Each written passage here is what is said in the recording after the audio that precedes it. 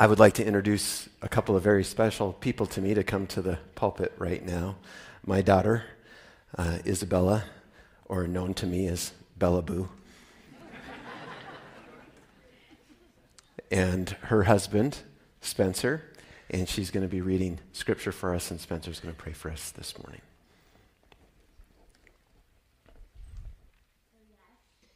I am Matthew's daughter, and before I read, I just want to say it's been almost 2 years that he's been a pastor here, and it was really hard, actually, for them to move 16 hours away, but I could not have prayed for a better place for my mom and dad to come. I don't know you all super well, but you are an amazing people, and truly, all the years that my dad has served as a pastor, he has never been in a more amazing place, in my opinion. So, if you've been here both those 2 years, I love you so much, and you're so amazing. And if you're new here this morning, you really came to the right place.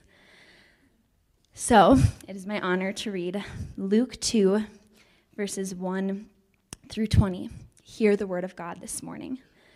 In those days, a decree went out from Caesar Augustus that the whole empire should be registered. This first registration took place where Quirinius was governing Syria. So everyone went to be registered, each to his own town. Joseph also went up from the town of Nazareth in Galilee to Judea, to the city of David, which is called Bethlehem, because he was of the house and family line of David, to be registered along with Mary, who was engaged to him and was pregnant. While they were there, the time came for her to give birth. Then she gave birth to her firstborn son, and she wrapped him up tightly in cloth and laid him in a manger, because there was no guest room available for them. In the same region, the shepherds were staying out in the fields and keeping watch at night over their flock. Then an angel of the Lord stood before them, and the glory of the Lord shone around them, and they were terrified. But the angel said to them, "Do not be afraid. For look, I proclaim to you good news of great joy that will be for all people. Today in the city of David, a Savior was born for you, who is the Messiah, the Lord. This will be a sign for you, that you will find a baby wrapped tightly in cloth and lying in a manger." Suddenly there was a multitude of heavenly hosts with the angel praising God and saying, "Glory to God in the highest heaven, and peace on earth to the people he favors." When the angels had left them and returned to heaven, the shepherds said to one another, "Let's go straight to Bethlehem and see what has happened, which the Lord has made known to us." They hurried off and found both Mary and Joseph and the baby who was lying in the manger. After seeing them, they reported the message they were told about this child, and all who heard it were amazed at what the shepherds said to them. But Mary was treasuring up all these things in her heart and meditating on them. The shepherds returned, glorifying and praising God for all the things that they had seen and heard, which were just as they had been told. This is the word of God. Thanks be to God. Father, we thank you for coming and walking with us. We thank you for keeping your word all those years and showing yourself to us. And we thank you today that you are worthy of being praised. You are worthy of our attention, and the fact that you welcome us in, broken sinners, all of the things that we are and all the things that we aren't. And we thank you for this place to pause and be encouraged and have people to worship with. And we thank you for this season of expectation and excitement, and that we get to celebrate and be joyful for all of the good and the beauty and the forgiveness and the salvation. So we thank you, Jesus. In your name, amen.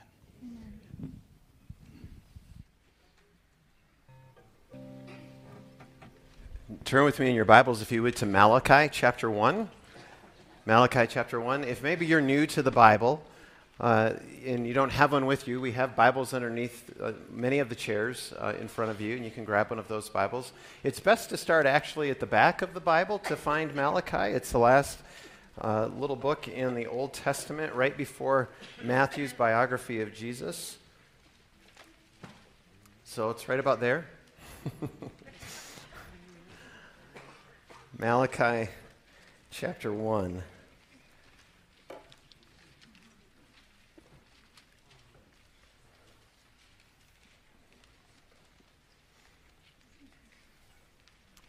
And we're going to read 1.5 verses. A pronouncement.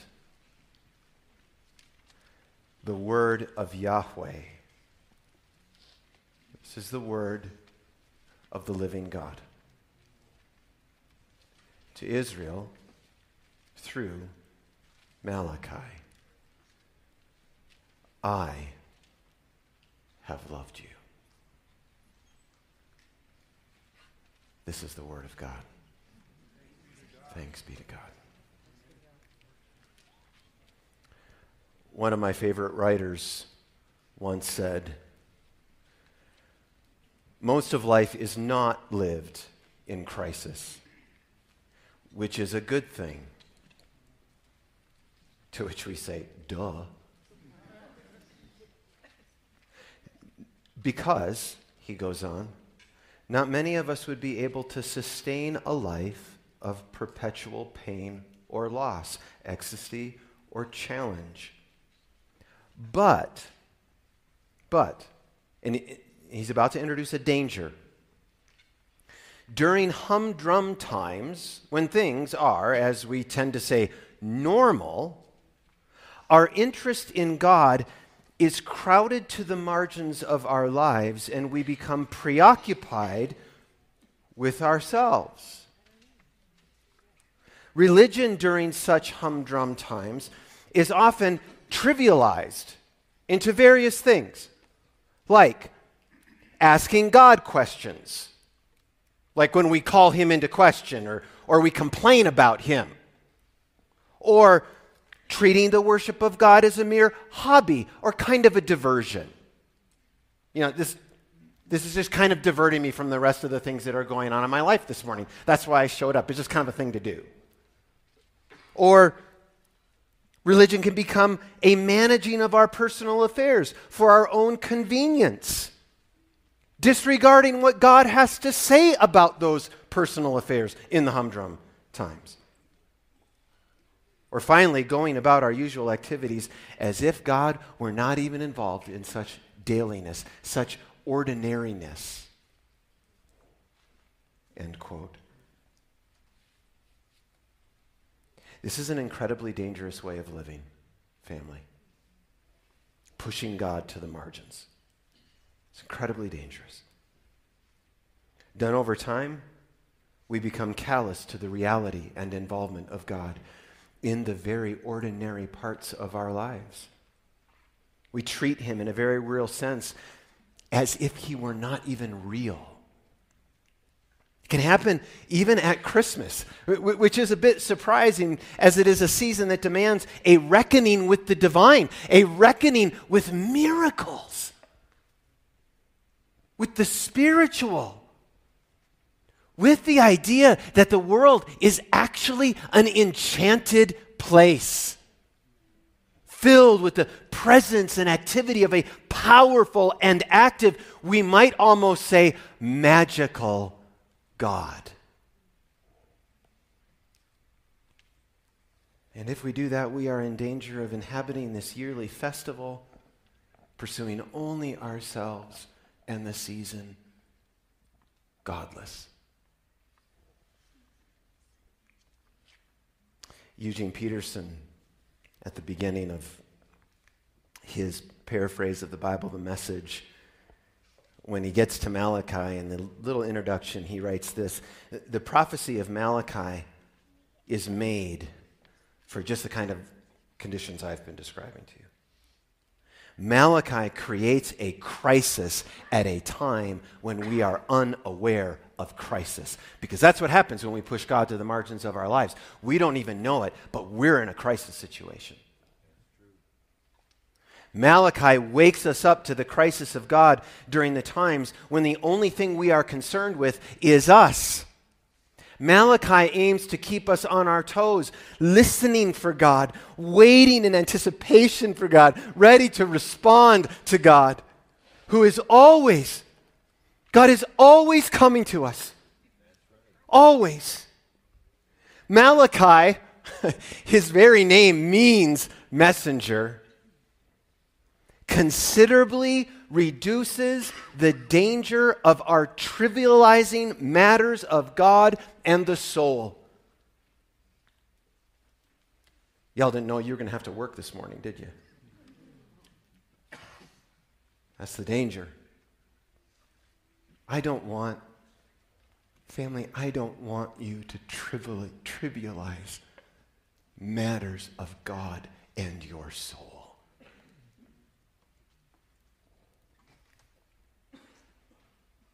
Which is why we come together.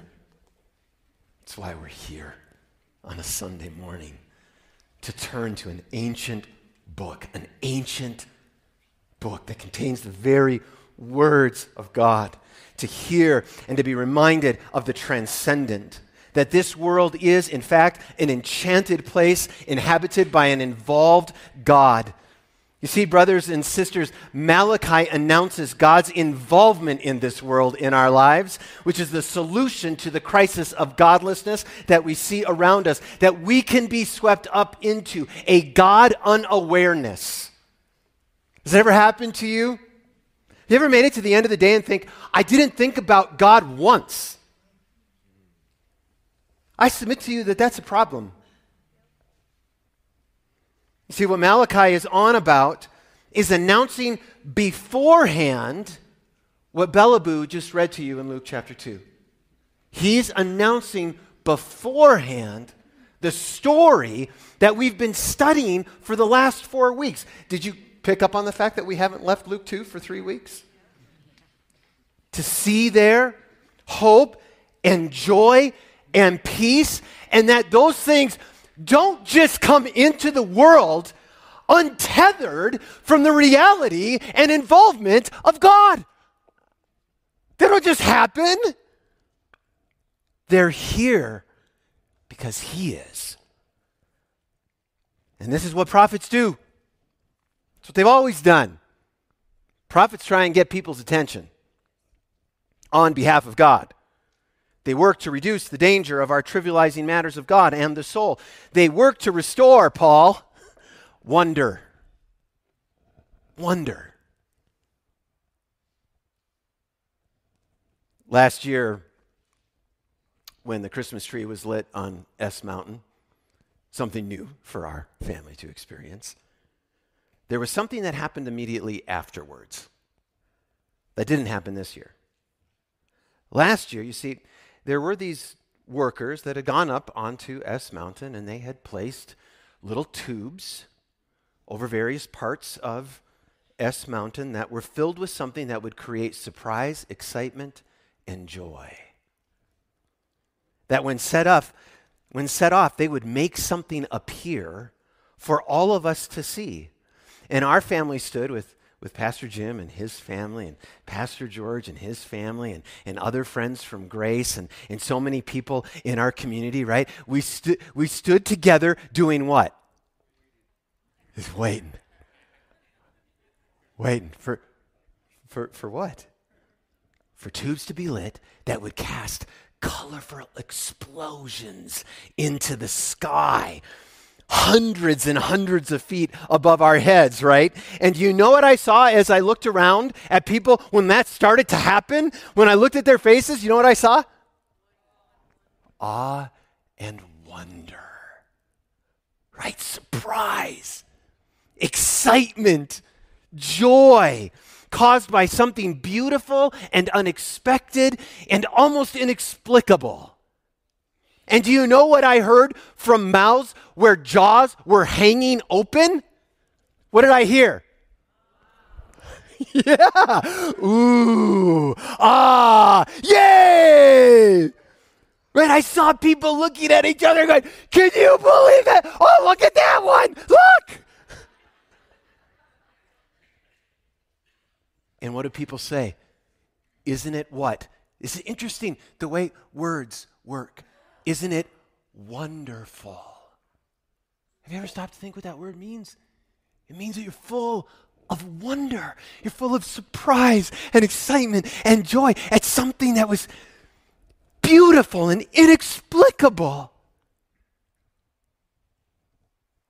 And you see, prophets are workers sent by God who have been given instructions that are meant to create surprise, excitement, and joy. When lit by the Spirit of God, they are meant to cast explosions of new realities across the landscape of our minds and our hearts and our lives. If we have eyes to see it this morning, if God would answer Paul's prayer, give us new eyes, we'd see it there in Luke 2. The hope of God. Ooh. The joy of Jesus. Ah. The peace that comes from him. Yay. Yes. We should not and must not trivialize these things, dear friends. They are meant to create a feeling of surprise mingled with joy and warmth and excitement because they are beautiful, they are unexpected, and they are inexplicable. Like this word from the prophet Malachi. That is beautiful and unexpected and inexplicable. I have loved you.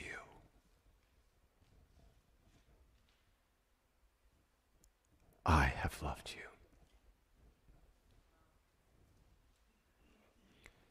You know, maybe there's someone here that hasn't heard that all week. And if that's true, I'm sorry. Or maybe there's someone on that live stream that hasn't heard this all week, but you're hearing it today. The God of the universe is declaring, I have loved you.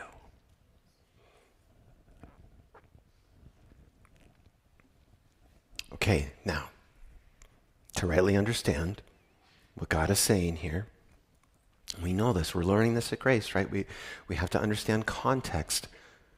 So it's really important to understand who God is saying this to at this moment in the life of Malachi. We need to know who the you is. And so to answer that, we're going to do something a little different this morning, okay? Because it's Christmas Eve.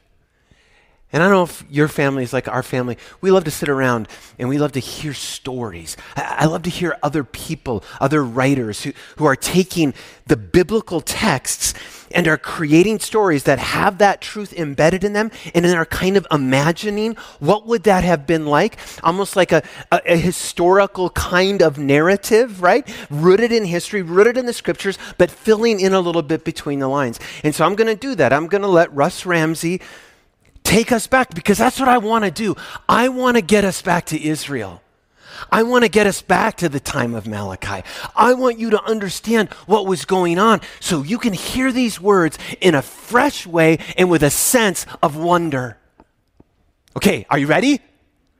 I mean, you've got cookies and hot chocolate and come on, we're ready for this. Russ Ramsey.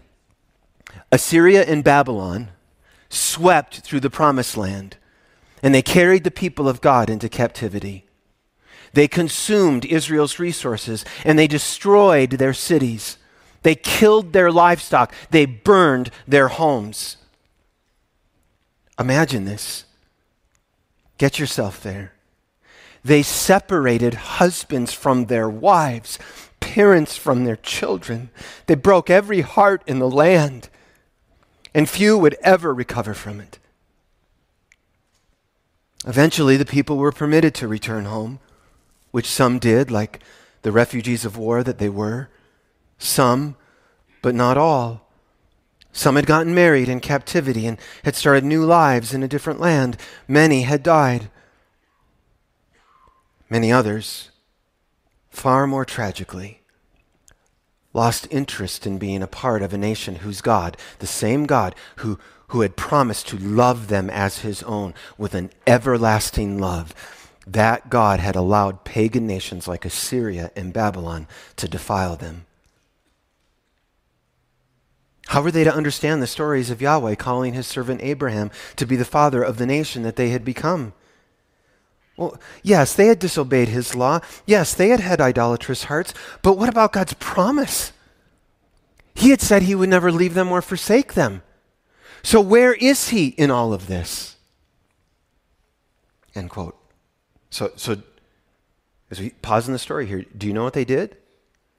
They pushed God to the margins of their lives because they weren't happy with what he was doing in their lives. They went about their usual activities as if God was not involved in the dailiness and ordinariness of their lives. They began disregarding what God had to say and was still saying about them. And then, in the midst of that, comes this announcement that you have heard, I have loved you. Past tense, I have loved you. Ramsey again. But the people didn't feel loved. How were they supposed to reconcile this statement of God, I have loved you, with their experience under Assyria and Babylon? The two were at odds. And these two things being at odds left them with one of two possibilities in response. Either God was lying, he didn't actually love them, or they were so blind to the purposes of his work in their lives that they couldn't make sense of his love. So they ask, verse 2, how have you loved us? How? Because God... And Yahweh used this question as an opportunity to turn Israel's attention to him, while at the same time, he confronts their disbelief.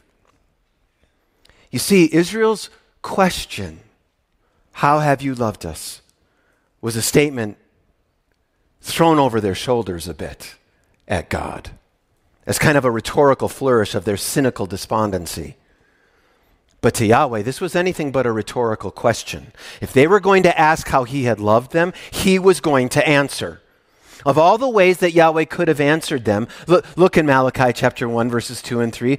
He reminds them of two brothers, Jacob and Esau, and tells their story.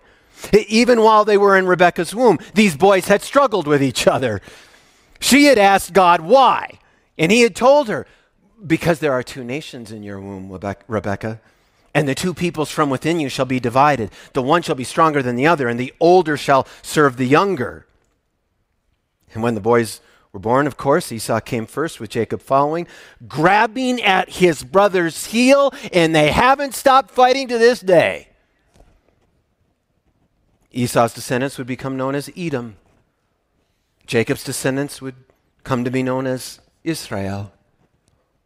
And all that had been said of the two brothers would come true. Now, we might say with the people of Israel right now in the story, why are you telling that story, God? We asked you, how have you loved us? And you start telling us about Jacob and Esau? What's the point of that? And God replies, well, here's the point. Don't you see that I have loved you because I have called you to be my people? That I set my blessing on the people of Jacob and not Esau? That I chose Jacob's line before you were born, before you had a chance to earn my approval, acceptance, or love? That I have vowed to be your God forever, and I still am? But God wasn't finished with their question yet. You see, the problem wasn't simply that they couldn't see God's love. It was that they couldn't see themselves in an honest light either. They couldn't see themselves in an honest light. And so Yahweh showed them the condition that they were really in. You see, his love for them wasn't found simply in the fact that he had chosen them. In spite of everything that they had become, he was still choosing them. That is the evidence of his love that they could not see.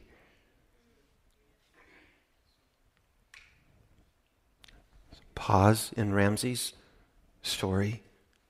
And I want you to see, brothers and sisters, that this is the really hard part sometimes of understanding God's love for us. It is revealed not only in him doing what we think feels good to us or good for us, things like providing hope and granting joy and bringing about shalom. Hallelujah, that is God's love. But it is also expressed in him showing us the condition that we are really in holding up a mirror before us so that we might see who we would become and who we are at times apart from him. Revealing the times that we are living our lives with a concern only for ourselves, how we push him to the margins, that we are so often half-hearted in our worship on a Sunday morning, that we are dull in our devotion, that we are callous to our sin. He is loving in that he shows us where all of that will lead if we don't have the courage to face and address those parts of our lives. That too is God's love for us. And it's uncomfortable, isn't it? If we're honest. And we don't like that part. And we don't like when anybody else who says they love us shows us that. And we push against that, don't we? If Susan says something to me, if she points out darkness in me, 70% of the time, I want to argue with her about it. No. 30% of the time I listen. If she were here, maybe she'd say 10. I don't know. And we do the same with God. We don't see that as his love when it is. And that's why Malachi is here, because humans tend to trivialize matters of God and the soul, and the prophets will have none of it. And they will have none of it actually because they care so much about people.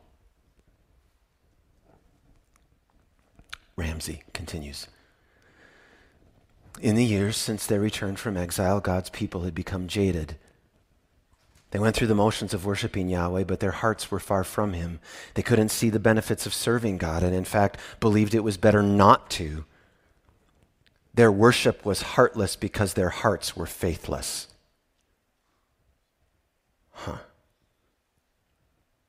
Their worship was heartless because their hearts were faithless.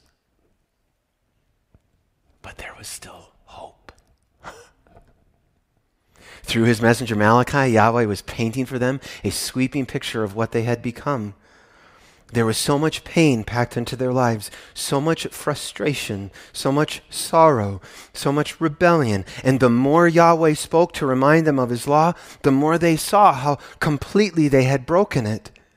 And in this way, Malachi takes them to the edge of hopelessness, as though their entire history was little more than the story of a great promise unraveling, the story of its recipients pulling and pulling at the fringes of every good and sacred thing God had given until there was nothing left. It was a hard message, but it was one that they needed to hear.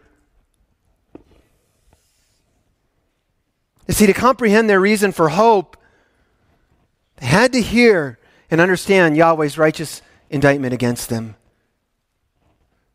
Their guilt ran so deep. Their rebellion had come to define them. As a nation and as individuals, they had failed. They had utterly failed.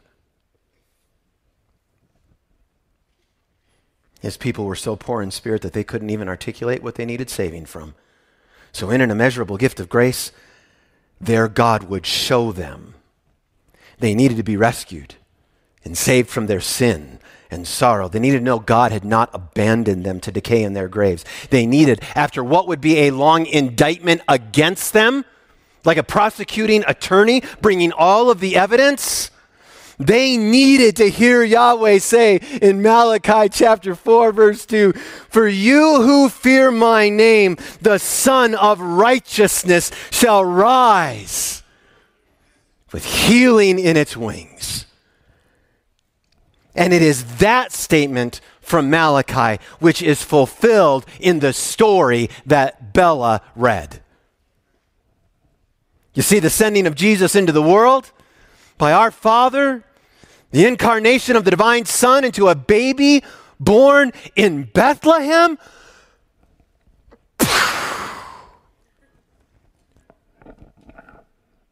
Wonder.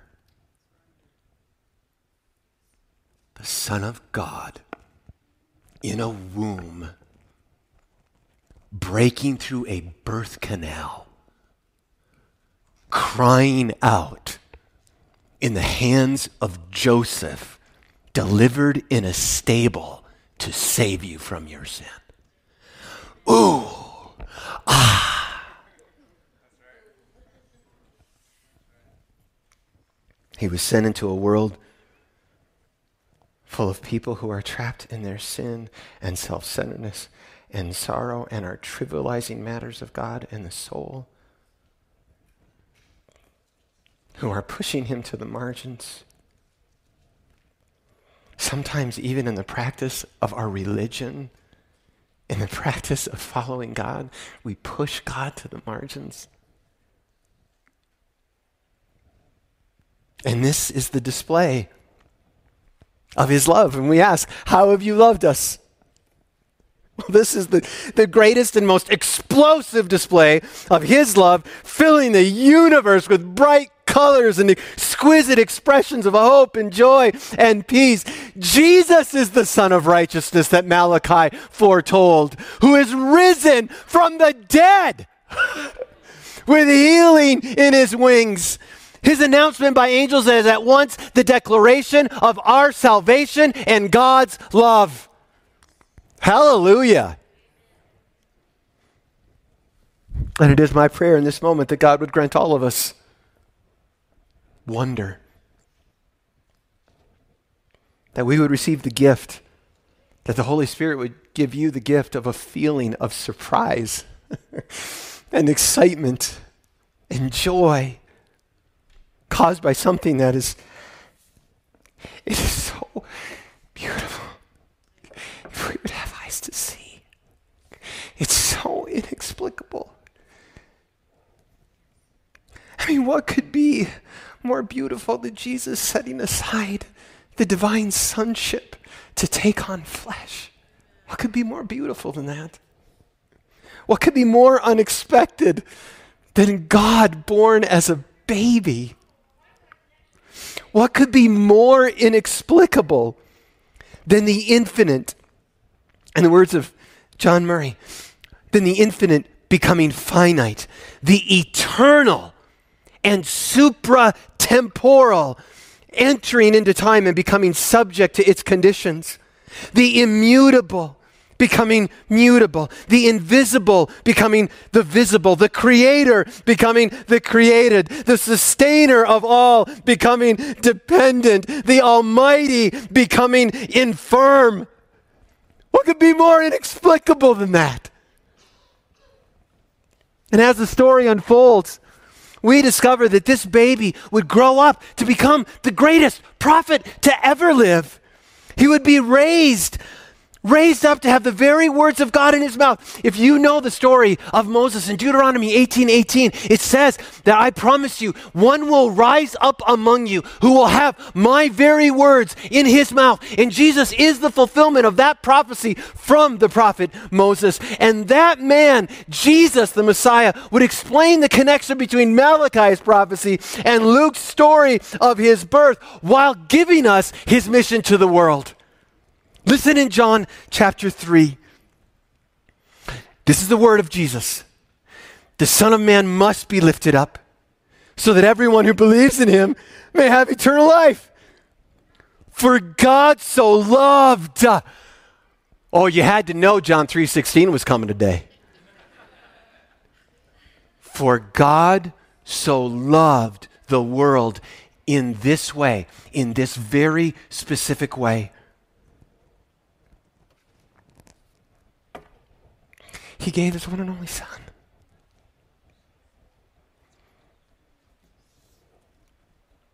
He gave his one and only Son so that everyone who believes in him, everyone.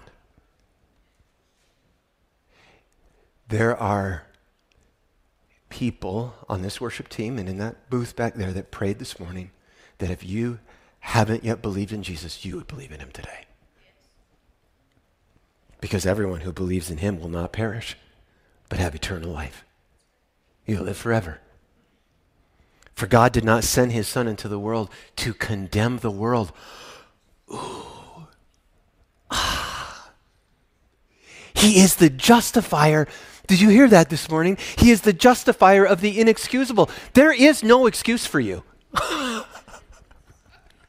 Think about what you did this week. Think about it. We all did some pretty bad stuff this week.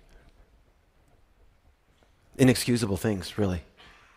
And you know what God did? He sent his Son into the world not to condemn you, but to save you. To save the world through him. Anyone who believes in him is not condemned. Who doesn't want to be condemned? Me? I don't want to be condemned. I hate being condemned. And Jesus is here so that I'm not condemned. But there's a warning here. Because anyone, and this is from Jesus, this is Jesus still, anyone who does not believe is already condemned. Oh no. Because he's not believed in the name of the one and only Son of God. Because this is the judgment. And he points back, Paul, to John 1 that you read for us. The light has come into the world. And here's what is so tragic. The people love darkness rather than the light. Why did they do that? Because their deeds were evil, Jesus says. Because everyone who does evil hates the light and avoids it, so that his deeds may not be exposed. He doesn't want to be seen. But anyone who lives by the truth, and he's going to say, I am the way, the truth, and the life. Anyone who lives by the truth comes to the light so that his works may be shown to be accomplished by him. No, by God. By God. His saving will happen from God. You see, God acted. And by his actions, God so loved the world, so that God may rightly say, and has fulfilled, I have loved you. And just how has God loved? I imagine Jesus would answer in this way. He sent me into a world, to you. He sent me to each of you who could not see yourselves. You didn't have that ability to see yourselves in an honest light. You love darkness and you don't love the light. Your deeds are evil and all of you have failed. You have utterly failed. And this is a hard message. I know it's not a fun message, but you have to hear it. And the Father has done this. This is the wonder. The Father has done this not to condemn you, but to save you through me. And just like Malachi before me, I need you to see right now, this moment, I need you to see that this is the condition that you are in. You do wicked works. You hurt others. You think of yourself. You push my Father to the margins. You don't want to be exposed in this. And Jesus is right, isn't he? Even at Christmas, how often are human interactions not marked by peace and goodwill toward men? Not marked by that. And instead, even at Christmas, our human interactions are marked with fights and sharp, edgy words, ungratefulness, a lack of care and love, family squabbles, the resurrection of grudges and griefs long held, kept quiet throughout the year, only to be opened up like dark gifts bearing sadness and pain. One recalls that depression skyrockets at Christmas. You see, like the prophet Malachi before him, the coming of Jesus is about creating a crisis where maybe we weren't aware of a crisis. That there is that there is a darkness in this world, that there is a darkness in us. But the beauty of Christmas is this beautiful revelation that he can fix that. That is the expression of God's love for us. This is the unexpected nature of the coming of the King, is that he did not come to condemn us, but is driven by love to rescue us. What wonder!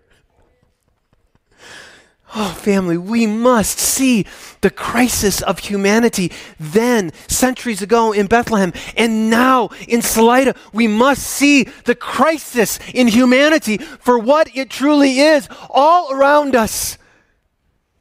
Oh, that he would give us eyes to see that there is a crisis so severe in our valley that it required God in heaven to send his one and only and pure and holy and faultless Son to die. That's how severe this crisis is.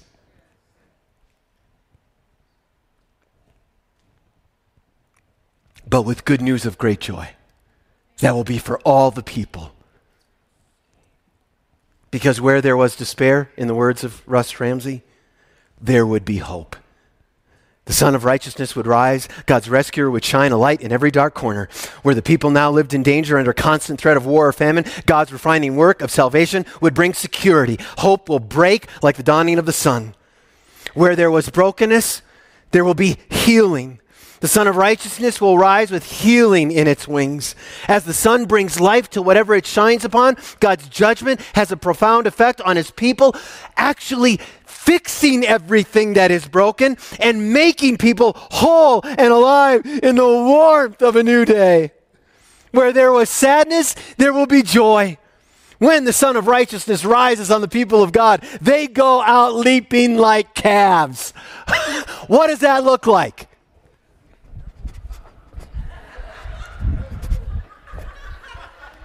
Y'all better be running out like that today. I don't say that to shame you. I say that to encourage you. The solemn and the sorrowful ones who only plodded through life will become like children who wearing their, like children who wearing their joy like Joseph's robe, skip and run and dance and leap and spin. What do your kids do when you give them all those presents at Christmas? That's what they do. They just bop around the house. Because in their gladness, who wants to merely walk when you're filled with joy? Right? You leap, you saunter, you dance. When Jesus comes where there was bondage, there will be freedom. Like calves leaping from a stall into an open field, they revel in their liberty. They had been cooped up, penned in, hunkered down, but the scent of spring hovers over everything as hope rises that there was life yet hidden in what the winter months have destroyed, though they had become acclimated to living in a hemmed-in kennel of a world. Have you ever seen a puppy in a kennel and you open that door and Bella and Spencer brought a new puppy with them? And it's just absolutely fantastic. Her name is Cove. And they put her in our backyard, which has a fence around it. And they don't have snow in Minnesota now, but we have it here in Colorado. And she goes out.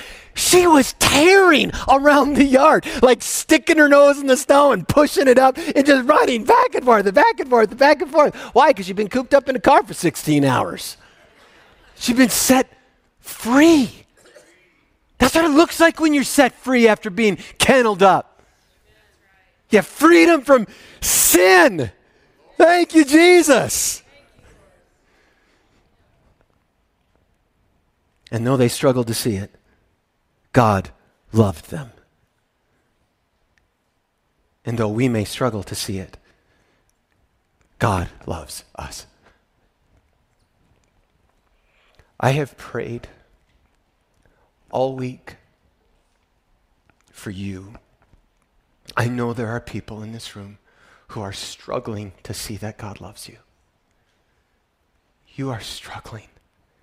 And He knows. He sees. And He loves you with an everlasting, never failing, never giving up, got no quit in it kind of love. And when all is said and done, do you know what the end, which is really the beginning of our story, is? The true beginning? It's in Revelation 21. Worship team, would you come up? It says, this is the promise. I'm sorry, I'm so emotional today. I love the Bible. You guys, I love that He is Emmanuel, God with us. And I love that at the end of the story, which is the beginning of the story, it says, He will dwell with them. If you're afraid and if you're struggling, grab hold of this promise. He will dwell with them and they will be His people. And God Himself will be with them as their God. And He will wipe away, I did not plan this, every tear. He will wipe away every tear from their eyes. And death shall be no more. Neither shall there be mourning, nor crying, nor pain anymore. For look, says the one sitting on the throne, I am making everything new. Oh, my brothers and sisters, what a wonder! What a wonder! What surprise we should have, filled with warmth and excitement caused by the beautiful, unexpected, unfamiliar, and inexplicable realities bound up in Christmas. From the messenger named Malachi to the messenger who is the Messiah, the story of Christmas. The story of Christmas is that God loves us. God loves us.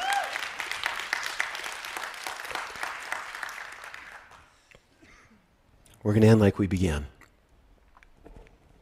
Before we move to a song, too quickly, I want to give you a couple of minutes to ponder this. And this is what happens. Songs are good, but we go right to the song. And we go right to a conversation with someone else. And it's, wow, look at this weather. Hey, it snowed up on Monarch 3 inches. And you just move right past the wonder. And so I want the Spirit to work now. So just going to be a moment of quiet. You can go on your knees. You can sit like you're sitting. You can have your eyes open. You can close them. You can bow your head. Keep it up high. A couple minutes for you to ponder. And here's what I want you to ponder. I'm going to put it on the screen. I want you to ponder these words from God. I have loved you. I have loved you by sending my Son to become human for you so that He could die to save you. From you, I have loved you.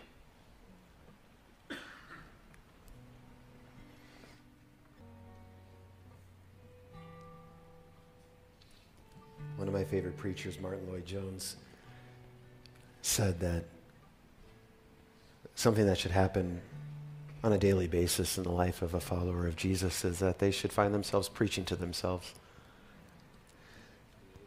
The world and the flesh and the devil as an unholy trinity are against you, dear brothers and sisters. And you have to speak back to evil forces that are tempting you to despair and tell you of the guilt within. And when that happens, you know what you say? He loves me. He loves me. Give it your best shot, Satan. You know what? He still loves me. Point out my sin. That's nothing. I could tell you way more that I've done. He loves me.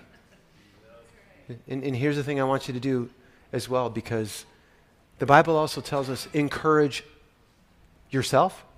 No. Encourage one another day after day, as long as it is called today, so that you will not be hardened by the deceitfulness of sin, causing you to fall away from the living God. So you know what I want you to do right now? I want you to turn to someone. I'm going to put the words on the screens for you. I want you to say to someone next to you, God loves you. And then when you see that look on your face, that so often happens when we say things like this to each other, no, really, God loves you. Go ahead. Go ahead.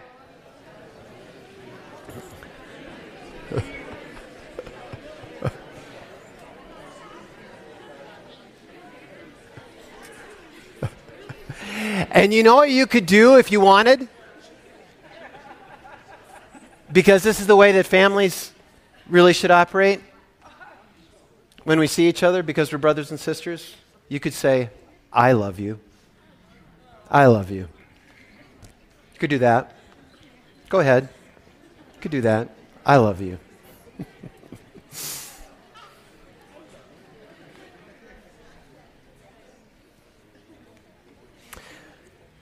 Friends, I've got a final question for you. Is there any reason today whatsoever that you can't believe that God loves you? And if there is, if there's something that just popped into your head right there, right now, I want to tell you that's not an obstacle to his love. There is absolutely no reason for you not to believe that God loves you. Because Jesus came and he died and he rose again as the Son of Righteousness with healing in his wings. Himself, the love and expression of the love of God, so that you could have this wonder. Here is the wonder of Christmas. That you are more wicked and evil than you ever dared believe, but you are more accepted and loved than you ever dared hope. That is the wonder of Christmas. So that you can sing, well, of course, God rest ye merry gentlemen. Let nothing you dismay.